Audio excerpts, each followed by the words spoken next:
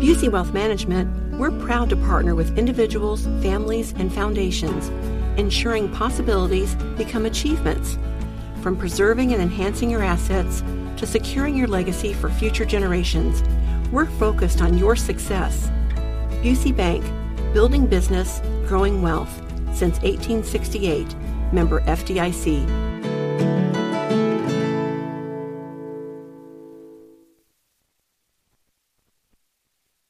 Interesting piece out of the Wall Street Journal about the growth of homelessness in the United States. Tony Katz, 93 WIBC, good morning. Good to be with you. The Wall Street Journal took a look at a series of pieces of data.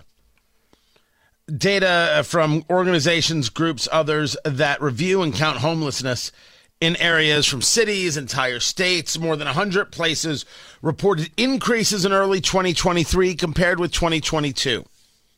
Now, some of this is unfair analysis, and I bring it up because you're going to be hearing, I think, a lot about this, because it's going to set for some people the narrative of this is why we needed to ban evictions.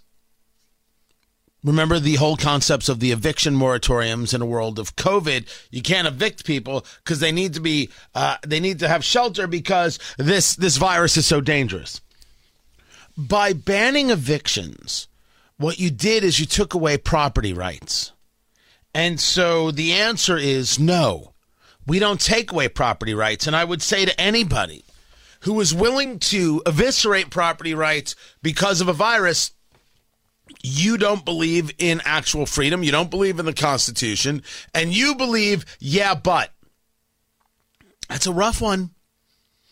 And that's not about me, that's about them saying this thing. Yeah, but. Oh, sure, freedom and all, but.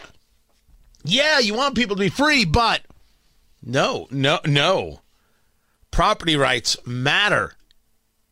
Without property rights, you don't have freedom. You're not paying me, so I won't rent you this house. And here comes the oppressive state to say, nope, they get to stay there. Oh, and you have to keep paying your mortgage on the house. Yeah, that's the way it works. See? You see, that's the society. That's not a society. That's disgusting. That's gross. So now that you don't have eviction moratoriums in place, and now that you're in a post-COVID society, you're going to see very rationally an uptick in the conversation of evictions.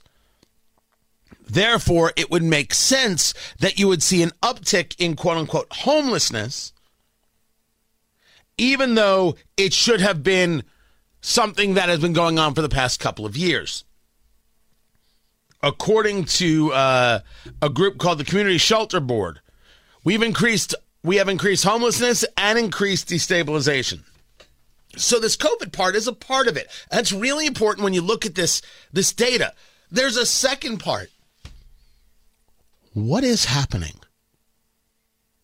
When we see the levels of homelessness as we do, of course, we talk about homeless issues right here in Indianapolis, and we could talk about homelessness as we see it on the streets of Los Angeles, on the streets of Philadelphia or Chicago, Seattle.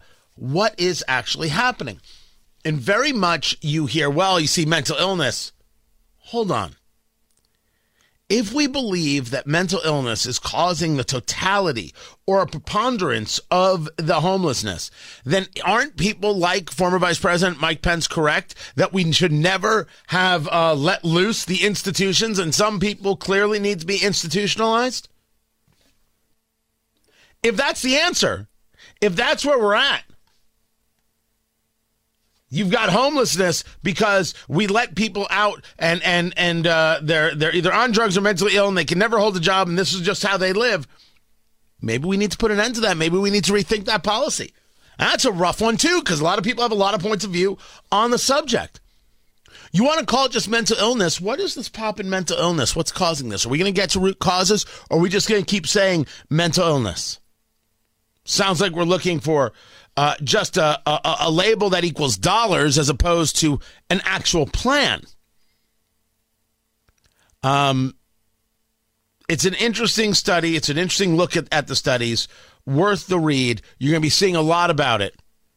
And people are going to talk about how we need more money as opposed to how we deal with the problem. Tony Katz, 93 WIBC. Good morning.